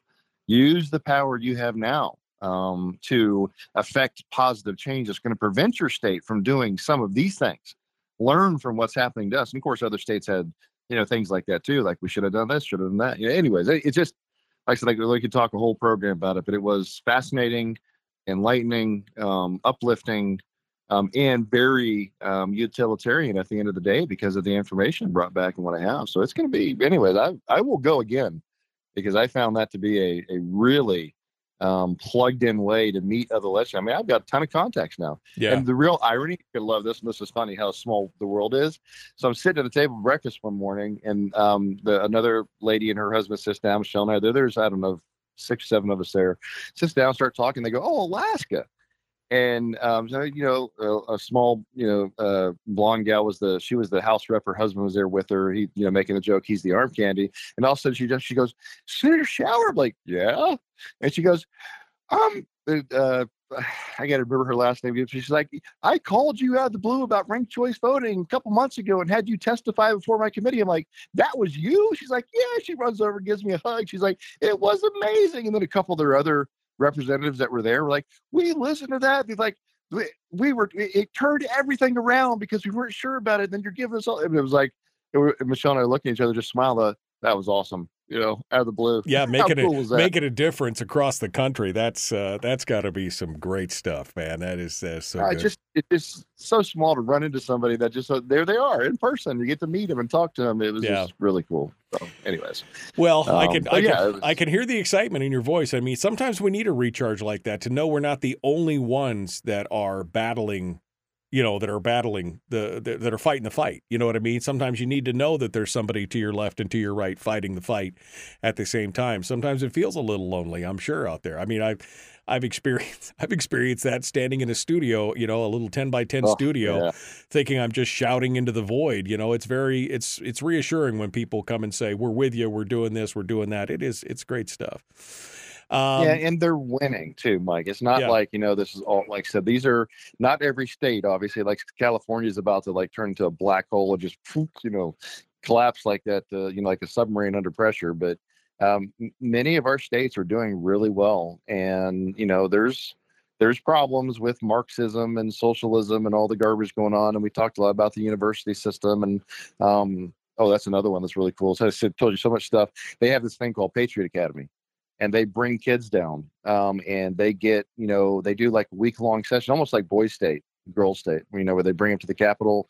Those are secular programs, and I say this in the sense of these people are very focused on the historical United States and the history behind it, and teach them what the real history is. And they go through a week of being like a legislator, and they go through all the stuff. And they just started one that's a year long. And this, to me, is fascinating, but it's what the left has done to this country, how they've taken over the press and the entertainment industry and trying to get their people into government and bureaucrats and into the education industry. Well, they're doing the same thing, Mike, and they're going to expand this program, and they're going to have these kids for a year and train them up in their teenage years and get them into the media and into the entertainment industry and get them into being bureaucrats and get them into the education industry. Make them writers and just so much stuff. And they're going, it's how you start taking it back because you train the young generation, right? That's what we lament often, that we're losing the kids. And when you lose the kids, you'll lose your country, because the education, right. The educators, the Marxists, the rest, they will teach the kids America's bad, the 1619 Project, and destroy everything. Yeah. Rewrite history, right? Wasn't that Khrushchev's comment about give us your Lenin. children and we'll have it in 3 generations, or Lenin, I guess, in 3 generations or something. I mean, that's kind of where we're at in a lot of this. I wish I could remember the quote. I don't think I took a picture of this one, but it was fascinating because it was like, it was George Orwell, and he wrote a thing about the history and he's like, those that, did I read it? No, but he's like, those that control the present control the past, those that control the past control the future. Something like that. I forget the exact quote, but you're like, I know I read that somewhere, reading his books in college back in the day, but you're like, it is so true as they talked about it, right? Because the point they make is that he was so prescient on that comment because that's what they're doing, right? They're rewriting history. And if they control the history, they control the future. That's exactly right. I mean, the 1619 Project, we really haven't touched on that in the program here. I mean, I've breezed over it a couple times, but if you do some reading on it, it's complete fiction. That's the problem. It's complete fiction. And it's like they are trying to rewrite history. And some school districts are taking this up as if it's legitimate curriculum. And it's been debunked by historians and everything else. But they've got the momentum and the narrative, and they're pushing it hard. It's pretty amazing. That was what was really interesting about this, is he said that, that was the young man that was I say young man, he's probably in his late 20s. He worked in the Texas legislature for a little bit after college, starting off as a very kind of left of center guy. And he's like, when he went through and started questioning and then saw these things in the original writings and whatnot, he's like, it literally changed him. He's like, that one document that he read with his own eyes and the own handwriting of the framer that wrote it, was like, he's like, it changed everything. He's like, everything they told me was a lie. Yeah. He's like, he had like a eureka moment. He's like, it was all a lie. It's eye-opening. It's just like the brazenness of it, because they know that 99.9% of the people will never go back and look at the actual documents. They'll just take on faith whatever you're saying, because their parents have said, these are the teachers, these are the people in authority. Of course, they're telling you the truth. And they never bother to go back. That's why I always had such a hard time in school, because I had read the Federalist and the Anti-Federalist papers. I understood what the framers of the time were thinking. And I was like, okay, that's wrong. That doesn't make any sense. And to see that and to see them actually pushing back on that is amazing. Mike, before we jump back to the break here, Donna makes a valid point. Oh, here's the Orwell quote. Who controls the past controls the future. Who controls the present controls the past. And there you go. Thank you. I could find it. I couldn't. It was close. Yeah. So, remember, the history is always written by the victors, right? So if they keep winning it and they keep rewriting the history, it's a whole different thing. But Donna reminded me, she goes, Alaska can learn a lot from other states. Several are passing universal school choice, tax cuts, empowering parents. Yep. I want to know, if you came up with anything on like the backpack funding and the school choice thing, because I think there are more states doing that, especially after COVID. People saw the corruption and things that are going on from the education industry. And I want to know if anything came out of that. So we're going to talk about that in just a moment. Mike Shower is our guest. The Michael Duke Show continues. Common sense, liberty-based, free-thinking radio. Mike Shower continues with us. One final segment dead ahead. Don't go anywhere.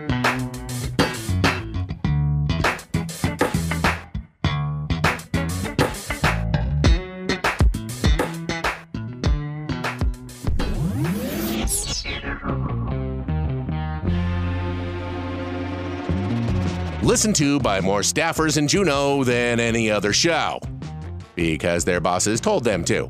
And after what they just heard, oh man, they're going to be pissed. You're a bad, bad man. The Michael Dukes Show.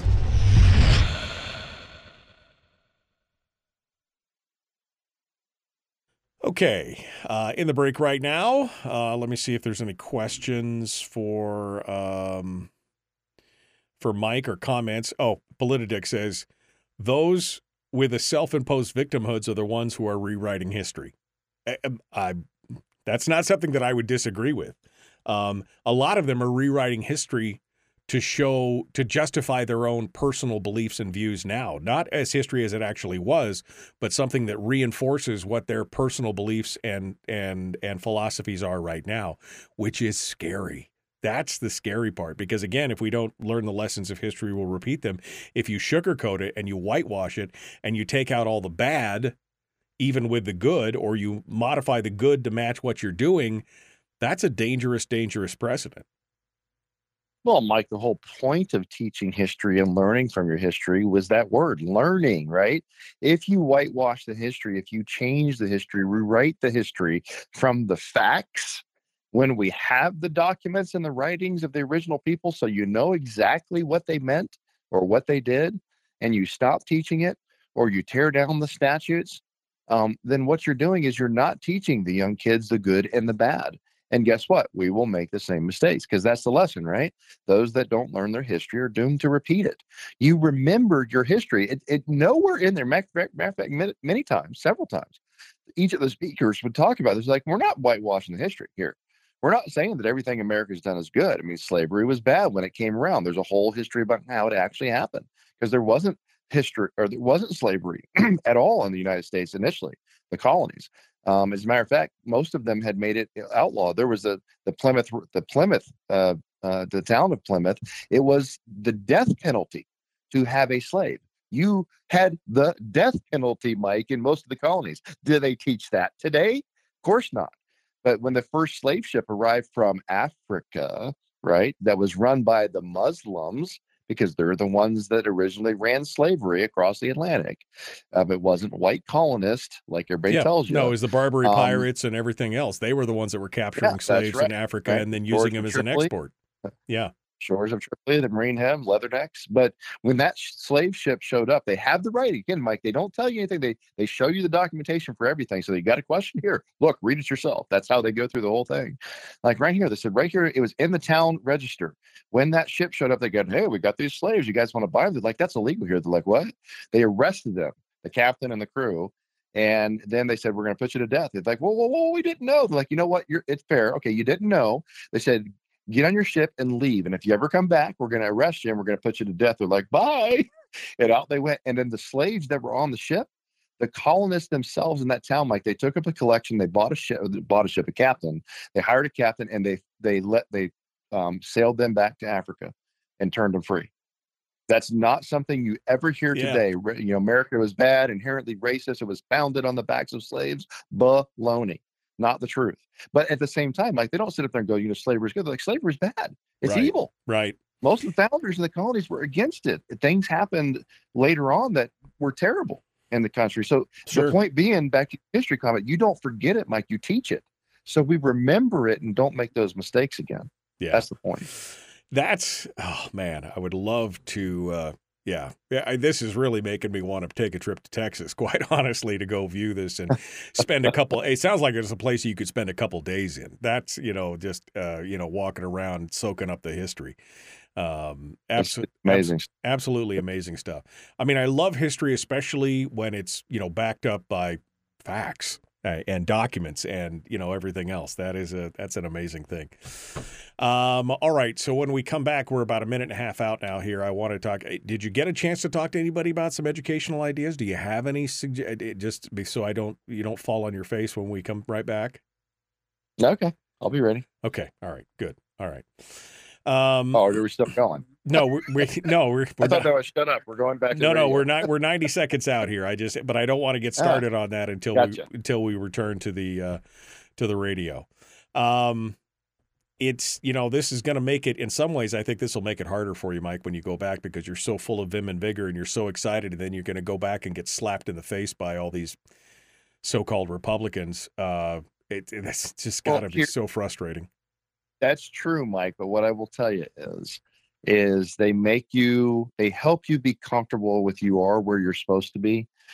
So it's not, you're not just banging your head against the wall. And they go, many of the other legislators, that's a really cool part of it, facing the same problems and trials. And sometimes you get to uplift them. Sometimes they come tell you, hey, keep the faith, keep trying, don't give up. It's worth it.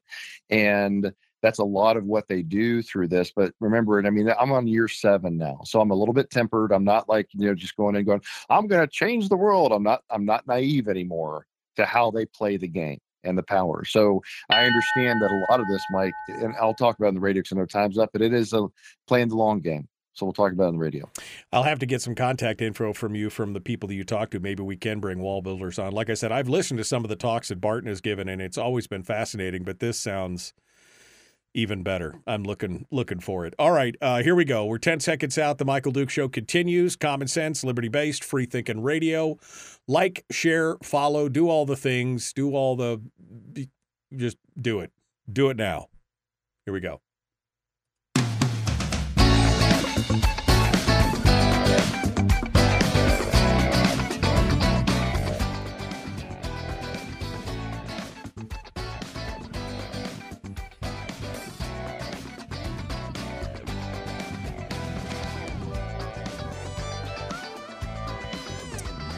Okay, we're back. One final segment with Mike Shower, just talking about his latest conference. He went out to do a wall builders conference down in Texas. We've been talking about American history and some of the unknown things, some amazing stuff.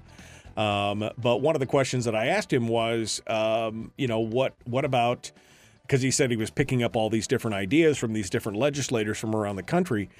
We've seen across the United States in the last 2.5 years, this tremendous push to offer more choice, to offer more freedom for parents to be able to educate their children as they like, especially as the education industry has pushed back on, reopening schools post-COVID and trying to get social justice initiatives in there to blackmail them and strong-arm them to not open the schools until they get what their political goals are and everything else.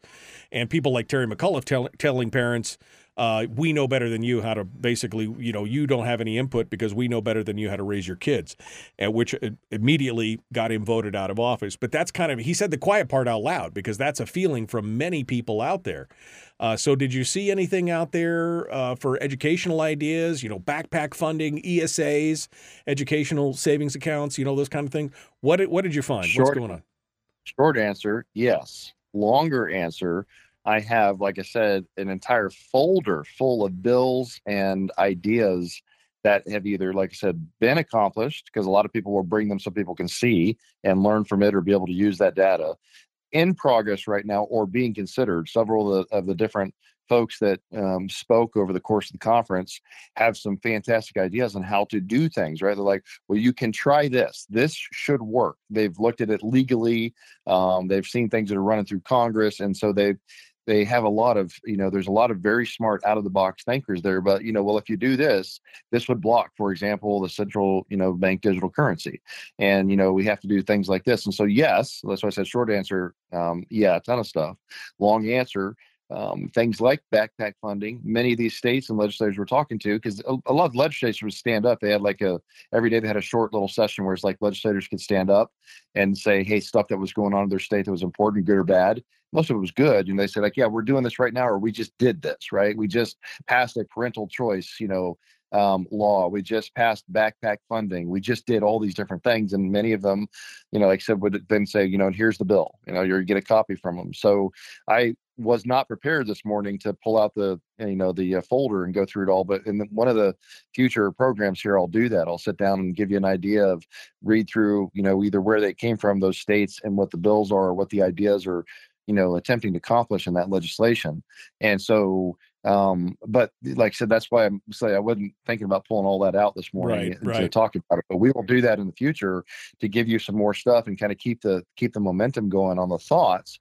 And I wanted to go back to one of one of the founders originally, because it does show the story. Because you asked me, well, you got to be frustrated. Well, yeah, right, because we want to see results and you want to get things done. But the story of John Quincy Adams was just amazing because they talk you through it. And, his dad, most people say, well, Samuel Adams? And everybody goes, oh, the beer, no, one of our most accomplished founding fathers. But right. John Quincy Adams, his son, when he was 8 years old, he handed him a musket and joined the militia. Of course, back then, he's like, people don't realize this, but we treat our kids. They were talking about like the U.S. government wants to take adolescents to like 30 or something now. The continuing, dumbing down of our kids and make them kids forever. They're more malleable that way. But he's like, back in the day, back in those years, foundation of country, Mike, most kids graduate from school, so-called, whatever you would have, because there wasn't public education then. They didn't get to control the entire narrative. They were 11 to 13 years old. And they were then out as a man or a woman doing their thing. Well, they were they were getting married in their early teens. I mean, life expectancy was pretty low, right? I mean, they died in their 50s. Lower, right? Yeah. So everything was, but their point was like, we don't treat kids. We are dumbing down our kids because we are not allowing them to reach their potential. Oh, they're a kid, they're only 18, they're only 20, they're only 25, as opposed to going, no, you're 13, be a man. The bar mitzvah, what are the Jews, the culture, like, you're a man, step it up, get it done. And back then they graduated, they went to college. If they went to college, they'd be done by the time they're 16, 17 years old, college graduates. So John Quincy Adams, who went with his father when he was like 10, and then when he was like 14 to ambassadorships, he spoke like 4 or 5 languages by the time he was 14 years old. And he went over there, and he has one of the most storied careers of many of the original founders, or the ones that were around during that time. All the ambassadorships and things he did, up to president and back down again. And then he went back to Congress, and he was in Congress till he died. And here's the point, you're asking about certain stuff. It's like one of the most vocal anti-slavery people that led the fight. But here's my point. After saying all that, to give you the context and the history behind it, when he died, they had not yet, and this is fascinating, the history, Mike, they had not yet made slavery illegal in the United States. We weren't there. Right. But there was a young legislator that ran for office over and over again and kept not making it, and finally made it in there, was being mentored by John Quincy Adams. When John Quincy Adams died there on the floor, had the stroke and passed away, he was mentoring a young man that went on to do great things. Would you like to know who that man was? When John Quincy Adams never got to see the abolition of slavery in his lifetime, but planted the seeds, fought the battle, got it all out there in the public consciousness, and never got to see the fruits of his labor. You know who that young man was he was mentoring? From context, I can take a pretty good guess. That would be the the penny guy. I'm assuming that would be Abraham Lincoln, yep. Mike. The very guy that went on to abolish slavery in this country and set us on a self-correcting path was mentored by John Quincy Adams, who spent his entire life fighting to make slavery go away and never got to see it. The point being is that, and this was, again, that's just how they do this and kind of get you uplifted and fired up. It's like, you plant the seeds now. You may never see the results of what you're doing, but that doesn't mean you can quit. You continue to fight the battle. You continue to plant the seeds. You continue to mentor more people, teach the kids the truth, get them on the right path. And someday, maybe after you're gone, things can still happen and the right thing can be done. The point is, Mike, you can't give up the battle. It was just, you go back to the founding. If the people that founded this country were like us today, there would be no United States. Right. Well, they would have given up. Well, too hard. Can't do it. It's like the story that I heard many years ago, and I haven't heard it since. But it was a story of historical context, talking about the Constitution and of the Declaration of Independence. When they talked about the people who signed it, the signers of the Declaration. And there was something like 54 signers of the Declaration. And by the time the war was over, by the time everything had been said and done, when you say we, pledge our lives, our duties, and our sacred honor and our lives and everything else, they weren't kidding, because something like 50 of the 54 were either had been killed or were imprisoned by the British. By the time it was all said and done, 50 of them had given up their liberty, their lives, or almost everything else. And it's a fascinating story, but I've only heard it once or twice in my entire life has it ever been referenced. And those are the kind of stories you go, wow, they were really, really dedicated to this. And you're right. We can't grow weary in well-doing. We can't give up the ship. We must continue to fight. We've got to continue to move on. And when we look at we were talking earlier about the Matsu election. The election was yesterday. Voter turnout of 9.53%. I mean, come on, man. Come on. And a lot of it, I'm sure, is that people just feel like their vote doesn't count. They throw up their hands. They're frustrated. We've got to encourage those people with some truth, with some history. We got to get them out. We got to get them engaged. I don't know how else to do it, but I think maybe there's a way with this. This sounds fascinating. It certainly is, Mike. And like I said, the voting stuff you go back to, when we show up, and I say we, I mean patriots, people that love their country still, people that are conservative, even independents and undeclares that tend to be more, when you look at us as a nation, politically right on the spectrum based on our belief system, our principles, we win. When we show up at the polls, generally speaking, excuse me, we win. When we don't show up, in a way, as the saying goes, Mike, when you don't make a choice, you've made a choice. When you don't show up and vote, you have given your vote to somebody else. You have given the power that you have to somebody else.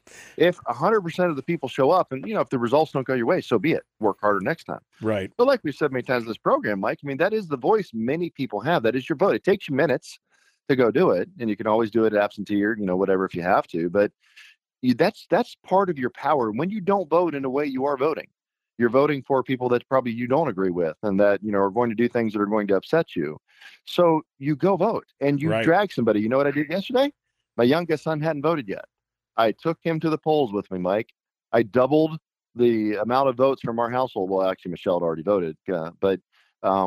So I drug somebody with me. He's like, yeah, well, Mike, you got to go vote. He's like, all right, we'll go. We went and voted. Took us about 10, 12 minutes yesterday, driving down the street, voted, out we were, nobody in line. Right. And so my point is, you drag other people, you make them go, Mike, you get them into the process. Ask his girlfriends, like, hey, I'm don't throw them under the bus or anything, but like, you vote? Not yet. I'm like, she's like, oh, well, when's it over? Like today.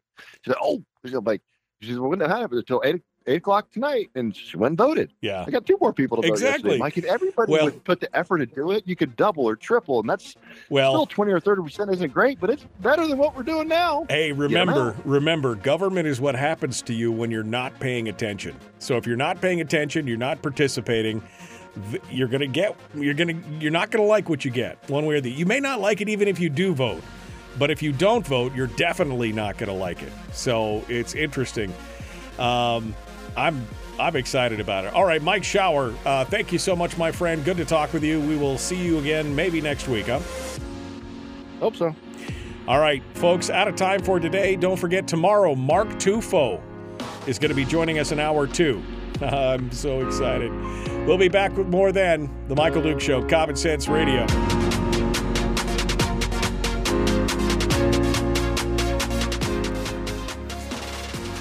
Mike Shower continues with us here for just a brief moment. We'll give him the final words for the day.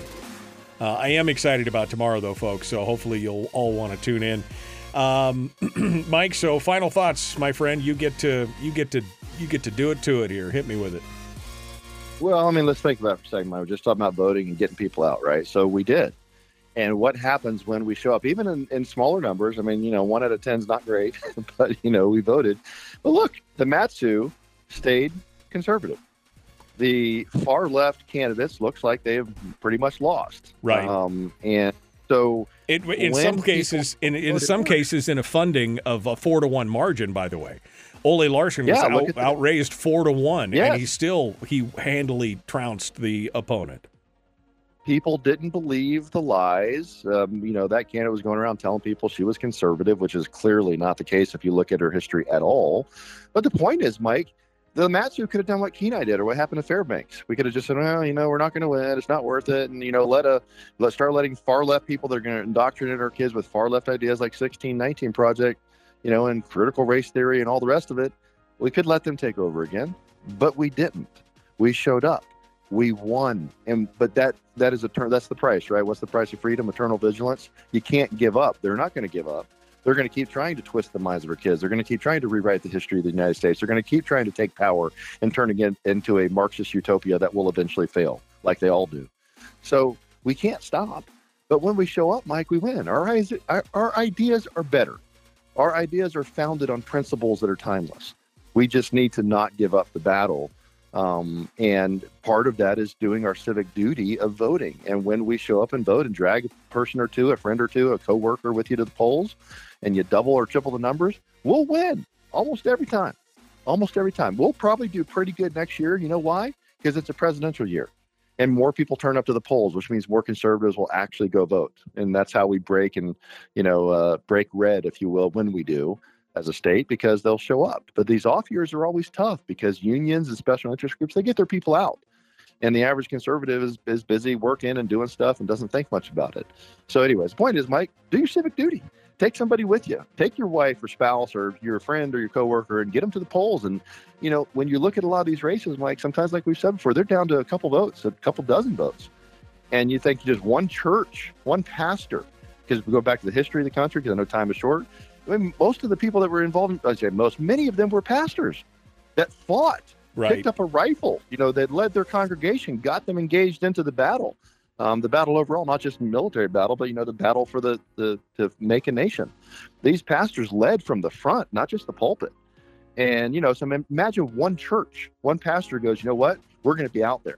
And we're going to get engaged in this. And, 50 or 100 people of his congregation go, they'll swing an election. Imagine 50 churches or 100 churches doing that. You know what I mean? Oh, yeah. Well, you only get 9,000 votes out of 90,000 people, and 100 or 200 votes could swing an election in many ways. I mean, it doesn't take much. Oh, Mike, that's a whole nother thing we could talk about with the church and the involvement of that and how that played out and what they did and things that are taking place and stuff. That's a whole nother. We don't have time for it this morning, but we'll have to spend some time talking about that too, because that is just fascinating when you look at that part of the history and how it ties to today and movements and things that are taking place. But some of this stuff is happening, and it's just it's fascinating. Yeah. But it is just, Mike, there's so much more taking place than we see when our nose is to the grindstone. There's so many people that are with us and fighting the battle and love their country and don't want to give it up. It's just interesting to see this and hear about it. And then I'm encouraged by watching the Matsu. I'm like, we held on to pretty much every seat we needed to keep it from going left of center again. They're attacking us. They're not going to quit. But, we've got to gain some ground in other places, right? We've got to look at some races and gain some of Fairbanks back and make sure the Kenai is held and parts of Anchorage. I mean, there's, but it takes work, right? And it takes getting people there. So anyway, I know we're out of time, but it was, it's just really cool to tell people that and try to hopefully say, folks, don't lose hope, because there's so much going on. And it's just, there are plenty of things to be hopeful and encouraged about. Don't grow weary in well-doing. That's the whole bottom line here. Don't get tired. Don't get tired of the fight. Just keep fighting, no matter what. All right, well, Mike Shower, thank you, my friend. As always, great to talk with you. Appreciate it. You got it, man. It was fun. Folks, we are out of time for today. We got more coming up tomorrow with Mark Tufo and more.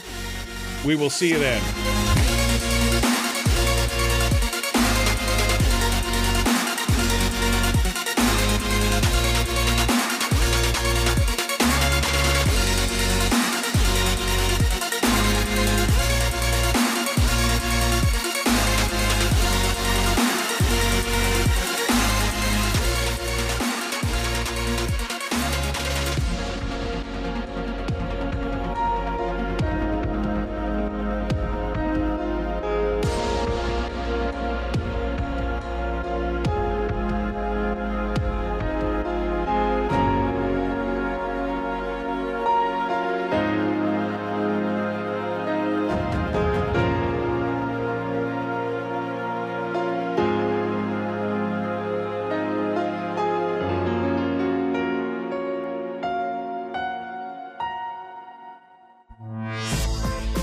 We've shed our terrestrial radio skin, and now we are slimy lizard internet people.